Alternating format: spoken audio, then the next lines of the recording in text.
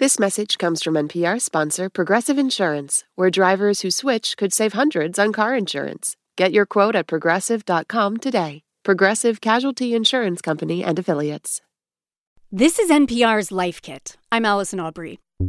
If you've decided to take a break from alcohol, one thing to anticipate is the reaction from your friends and colleagues. They may not get it. Oh, you don't want to drink? Well, why not?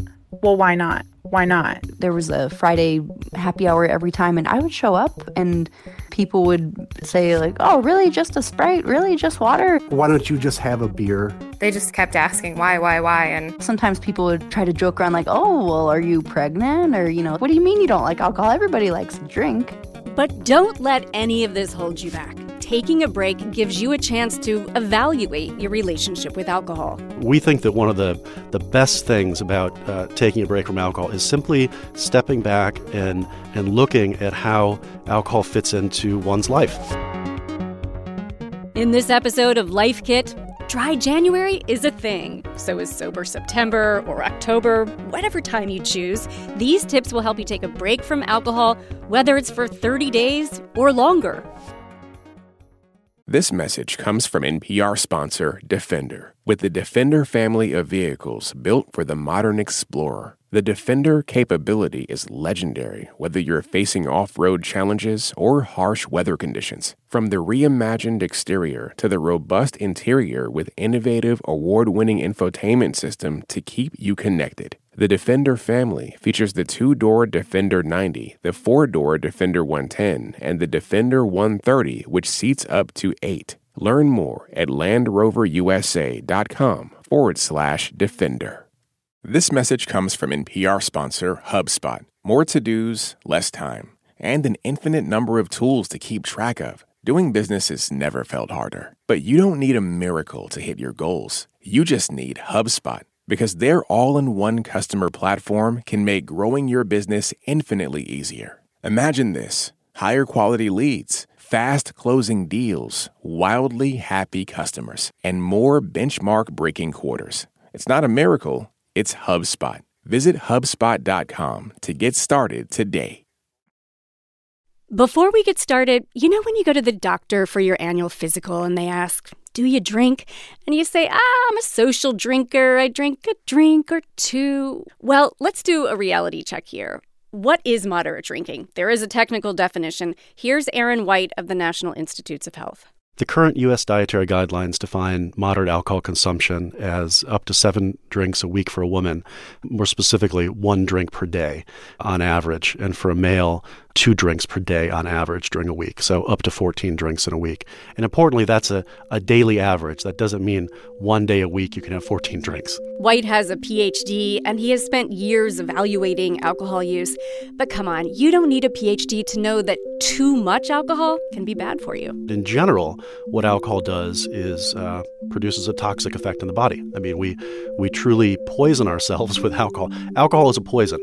It just happens to be a poison that gives us some effects that we enjoy. You see, when you have a drink, as it metabolizes or breaks down, a byproduct is produced called acetaldehyde. And acetaldehyde is a pretty short-lived molecule in the body. The liver gets rid of it pretty fast, but it is toxic, and it damages the liver over time. It's a big driver in inflammation in the liver and the development of cirrhosis. And as it turns out, alcohol can lead to inflammation throughout your whole body. In fact, we're starting to think that a lot of the damage that alcohol does in general to the body, including the brain, is by producing this broad system-wide increase in inflammation. Yikes!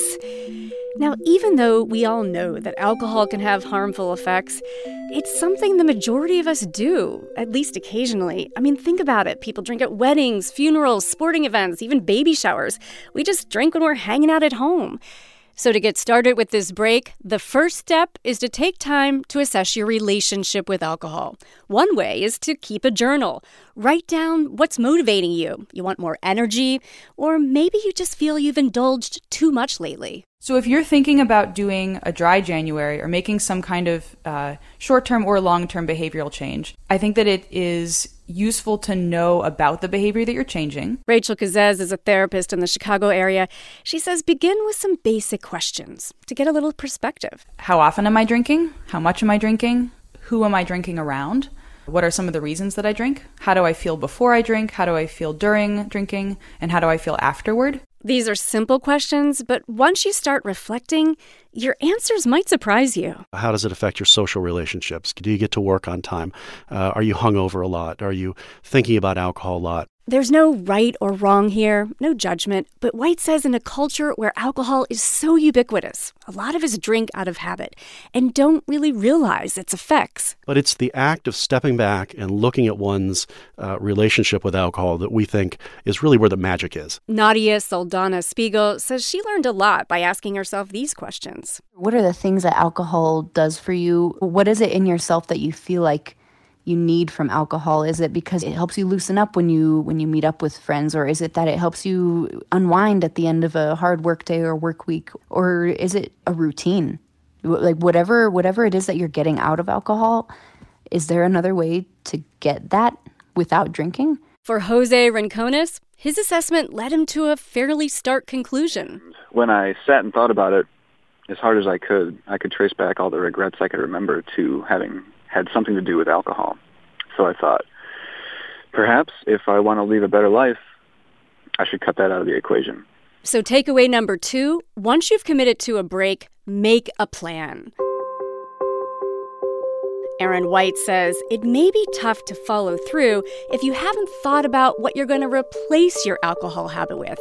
Say you're in the habit of having a glass of wine every night at 6 o'clock. Instead, at exactly 6, do some yoga. Go for a walk, go for a run, watch something funny. In other words, rather than just take away the behavior, replace the behavior with something that is healthier and more sustainable. A dry month may lead you to rearrange your social calendar or to pick people to hang out with who will be supportive. Elizabeth Greener says that's what she did. I made it a point to find social events that had other options so that, we weren't going exclusively to places that were alcohol only. It would be a place that had food, or kind of changing the setting a little bit so I didn't really feel like the odd man out if I wasn't, taking shots with people. Why not go bowling? Take a dance class. Go ice skating, or how about try curling? I promise it's really fun.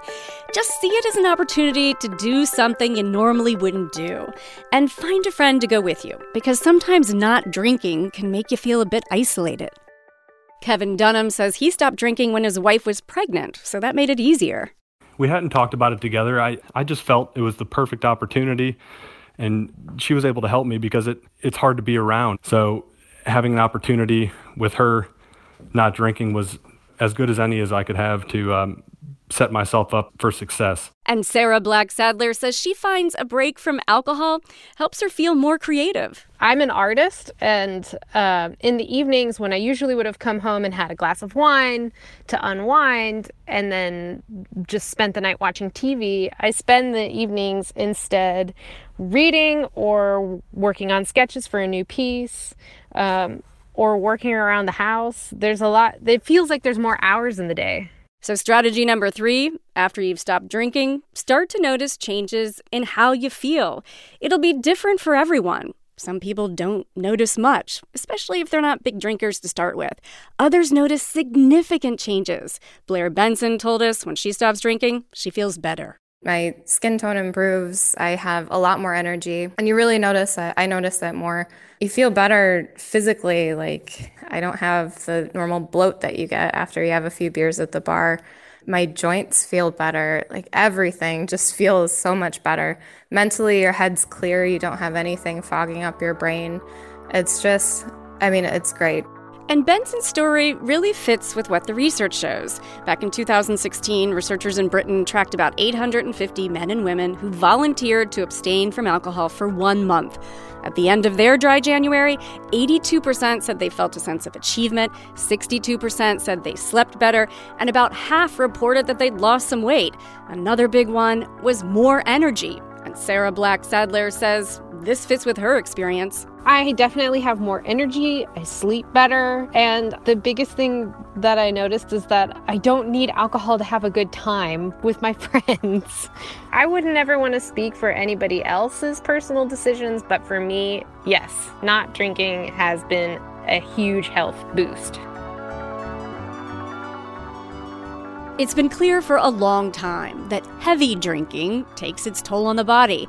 But Aaron White says recent studies have led to some surprising results. There is early evidence that even taking a 1-month break from fairly low levels of consumption reduces some burden on the liver. You don't have to drink a lot to tax the liver. It doesn't necessarily mean you're going to damage the liver, but it means that the liver has to work harder to do what it does. And so even taking a break from, a fairly, moderate level of intake leads to what appears to be some improvements in just the ability of the liver to do what the liver does. So maybe you're hearing this, feeling extra motivated to get started with this break from alcohol, and then you get invited to a happy hour with friends. Everyone's drinking. Why aren't you? Alcohol has a lot of functions. I mean, it's a social lubricant. I think it makes people feel more loose and comfortable and ready to be silly or outgoing. Sometimes people nudge you to drink, to join in because they're drinking a lot, and it justifies their own behavior. One of the hardest parts about making a change can be how it impacts your role in your social surroundings. And that's so rough that you're trying to do something that feels good to you and the people around you are berating you for it. For some people, one challenge of a dry January isn't so much just giving up the alcohol as it is pushing back against the social norm. So takeaway number 4, resist peer pressure. This may sound like an after-school special or a public service announcement, but seriously, just stay strong. Kazez says one way to respond to people pressuring you to drink, just say, hey, it's dry January. You have an easy external excuse for why this is, so it can make it a little bit more comfortable to communicate to friends, hey, I'm going to be changing up how socializing looks because there's this thing that I'm participating in and other people are doing it too. I'm not the weird one. But if you don't feel comfortable saying it out loud, it's okay to be sneaky. We heard a lot of tips from listeners who say they've learned to blend in. Ask your bartender for a Sprite or soda on the rocks, and it's the perfect camouflage. It looks like you've got a gin and tonic or a rum and coke. A lot of those are like, I'm on an antibiotic, or I overdid it last night, I'm taking a break today. Find an empty beer can and just fill it with tap water and carry that around the party. That way nobody asks and nobody wonders. I actually just shotgun seltzers. And Kazez says, be prepared for some interesting revelations. One of the things that I hear a lot from my clients when they choose to stop using substances is that they find their social situations really boring. And part of that is that they're losing the dopamine hit of using alcohol, and they're losing part of the expected kind of endorphin rush of using it. And this can really be a big change. At first, it may feel like a loss, but as you stick with it, the idea is that you can find joy and pleasure through so many other activities. And hopefully, your friends will be cheering you on. But if they're not, Kazez says there may be something bigger going on. But maybe also think about, hey, is this actually... Is it only because of the alcohol, or has this friend always been a little judgmental of me? Or is this friend not really all that supportive of me when I'm confused or trying to make a change or something like that? So I think that, again, as I've said before, like removing a part of your routine can help you learn a lot and might take the cover off of some dynamics that are happening in your life. So that can be useful to explore. Hard, but useful. So clearly, taking a month off from drinking can influence your social life, your physical health, your habits. Now, tip number 5, take note of your mental health. What do you notice about your mood, your anxiety level? One of the most important things to ask yourself in general, or when you're doing something like this, is when you start having a craving or when you're feeling the need for something, whether it's alcohol or something else, to ask yourself, what do I truly want right now? Oftentimes, it's not literally alcohol that you want. You might want a sense of release, or you might want to let off some anger. You might want a hug. You might want to be alone. Mark Vowers told us that when he's not drinking, he feels more present, more awake for his life. Being more in tune with my kids. Alcohol is kind of a numbing agent, and when I'm drinking, I'm kind of out of the world. The idea of alcohol as a numbing agent is something to watch out for, White says. It's pretty common. Yeah, I think what he just said was very poignant. We tend to think about alcohol and other drugs as things that people do to produce pleasure, that we like them because they make us feel good. They add some euphoria. They enhance the way we feel. But really, many people drink alcohol not for the euphoria, but to numb the discomfort that they feel. But by numbing your discomfort, you're also numbing all the good feelings. People can get into a habit of grabbing that bottle of wine and having a couple of drinks in the evening to deal with their stress and anxiety. But at the same time, you're shutting yourself off from the ability to feel true, genuine happiness as well. It's a trap that we can fall into. And over time, the more you drink, the less effective alcohol may become in reducing anxiety. You keep saying to yourself, I want or I need that drink or two tonight. It'll take the edge off. The problem is the next day, you're going to get a rebound increase in anxiety. I mean, the brain is always trying to push back from the effects of a drug. And in doing so, when the drug wears off, the brain can push too far in the other direction. And so you might drink at night to reduce your anxiety, and then as a result, the next afternoon, next evening, you feel more anxiety, which then motivates you to drink again. Over time, it's like a boomerang effect. As the anxiety comes back, it's stronger. And White says this can lead to escalating levels of drinking. That's what Ash Weber found. Because having one glass of wine started to not provide the sort of effect that I was looking for anymore. It wasn't enough of a quick fix. I suppose what that actually was growing a tolerance to alcohol and needing more than, 2 glasses to start feeling the warm and fuzzies. Mark Vowers says when he's not drinking, it actually helps to reduce those anxious feelings. I just feel better equipped with life. Like it's not as level 10 anxiety all the time. Moving on to tip number 6, as you get towards the end of your month, temporary abstinence may beget a bigger question. Is my level of drinking healthy? Is it a little bit of a problem, or maybe it's a big problem? You see, alcohol use disorders aren't this binary thing. It's not like you either are or are not an alcoholic. That's really outdated thinking. It turns out that alcohol use disorders fall along a wide spectrum. Some people are going to find that actually alcohol fit into their lives nicely, that it's something they still enjoy and they still want to do. Other people might decide to cut back a little bit. Some people might realize that they need to stop, that it really is impacting their lives in ways that they just didn't recognize. I'm on day 27, and I still think about wine every day. I wish that wasn't the case. My rule is I'll drink with someone, and it needs to be for a reason, and then I'll only have one. It was really hard, and it was actually harder to give up and just do one drink when you're out. Once I stopped, I was like, I'm having just as much fun. Like, I don't even have to spend the $8 on the fancy drink. Stuart Weibel told us that he takes periodic one-month breaks, that he's come to see it as kind of a reset.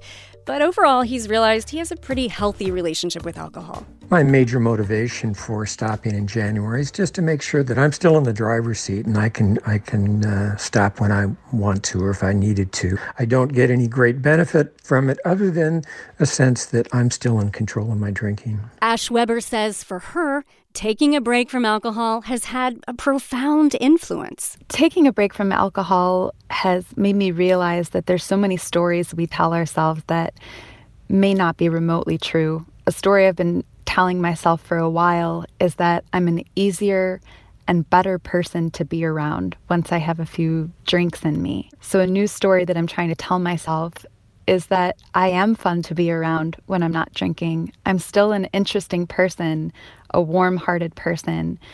It's just a matter of believing it. Whatever your outcome, no matter where you land at the end of 30 days, be gentle with yourself.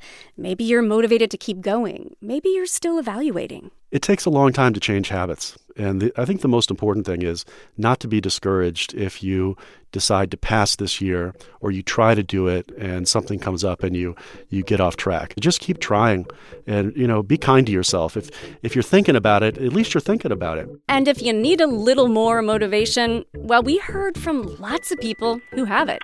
Go for it. Try it. Okay, you miss a day, go back and just get back on the horse and keep riding. Treat yourself.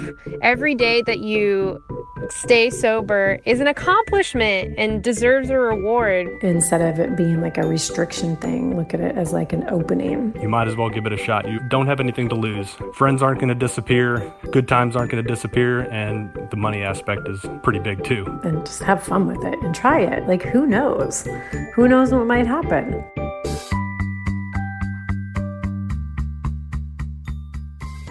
So let's recap. Takeaway number 1, start by asking yourself some basic questions. What's your relationship with alcohol? How often am I drinking? How much am I drinking? Who am I drinking around? What are some of the reasons that I drink?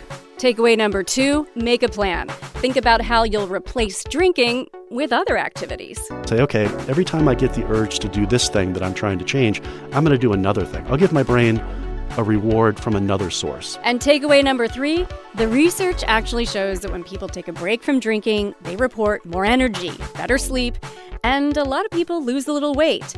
So you want to own these positive changes. Takeaway number 4, shotgun some seltzer and stay focused on your goal. Don't let other people's discomfort or judgment affect you. I think that whenever somebody sees you making some kind of healthy behavior change, it can bring up a lot in them. And takeaway number 5, take note of your mental health. Taking a break from alcohol puts a stop to that anxiety boomerang. And lastly, takeaway number 6, no matter where you land at the end of the month, be gentle with yourself. It takes a long time to change habits. I think the most important thing is not to be discouraged if you decide to pass this year or you try to do it and something comes up and you get off track. Just keep trying. So that's our episode. If you've learned anything, let us know. And if you tried Dry January or Sober September, let us know how it goes. For more NPR Life Kit, check out our other episodes. I've hosted episodes about getting the most bang for your buck when you exercise, how to pick the right diet for you. You can find those at npr.org/lifekit. And while you're there, subscribe to our newsletter so you don't miss anything. And here, as always, a completely random tip. This time from listener Alan Schwartzbart. My Life Kit tip, carry bungee cords in your vehicle. Several years ago, my son was rear-ended while driving on a Los Angeles freeway. With the fender hanging off his Honda Civic and traffic already backing up, he utilized bungees to secure the fender to the car body, enabling him to operate the vehicle immediately and not incur the cost of a tow or the time it would have taken waiting for assistance. If you've got a good tip or want to suggest a topic, email us at lifekit@npr.org. Special thanks to all the listeners who contributed to this report. You guys are what made it so great. Nadia Saldana Spiegel, Mark Bowers, Jose Rincones, Elizabeth Greener, Blair Benson, Kevin Dunham, Sarah Black-Sadler, Ash Weber, Stuart Weibel, Allison Quinn, James Natali, Jay Ellard, and Trisha Smith.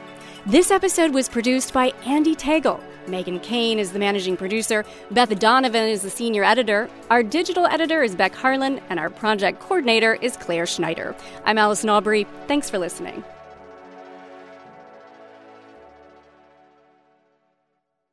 There are a lot of issues on voters' minds right now. 6 big ones could help decide the election: guns, reproductive rights, immigration, the economy, healthcare, and the wars overseas. On the Consider This podcast from NPR, we will unpack the debates on these issues and what's at stake. You can listen to NPR's Consider This wherever you get your podcasts.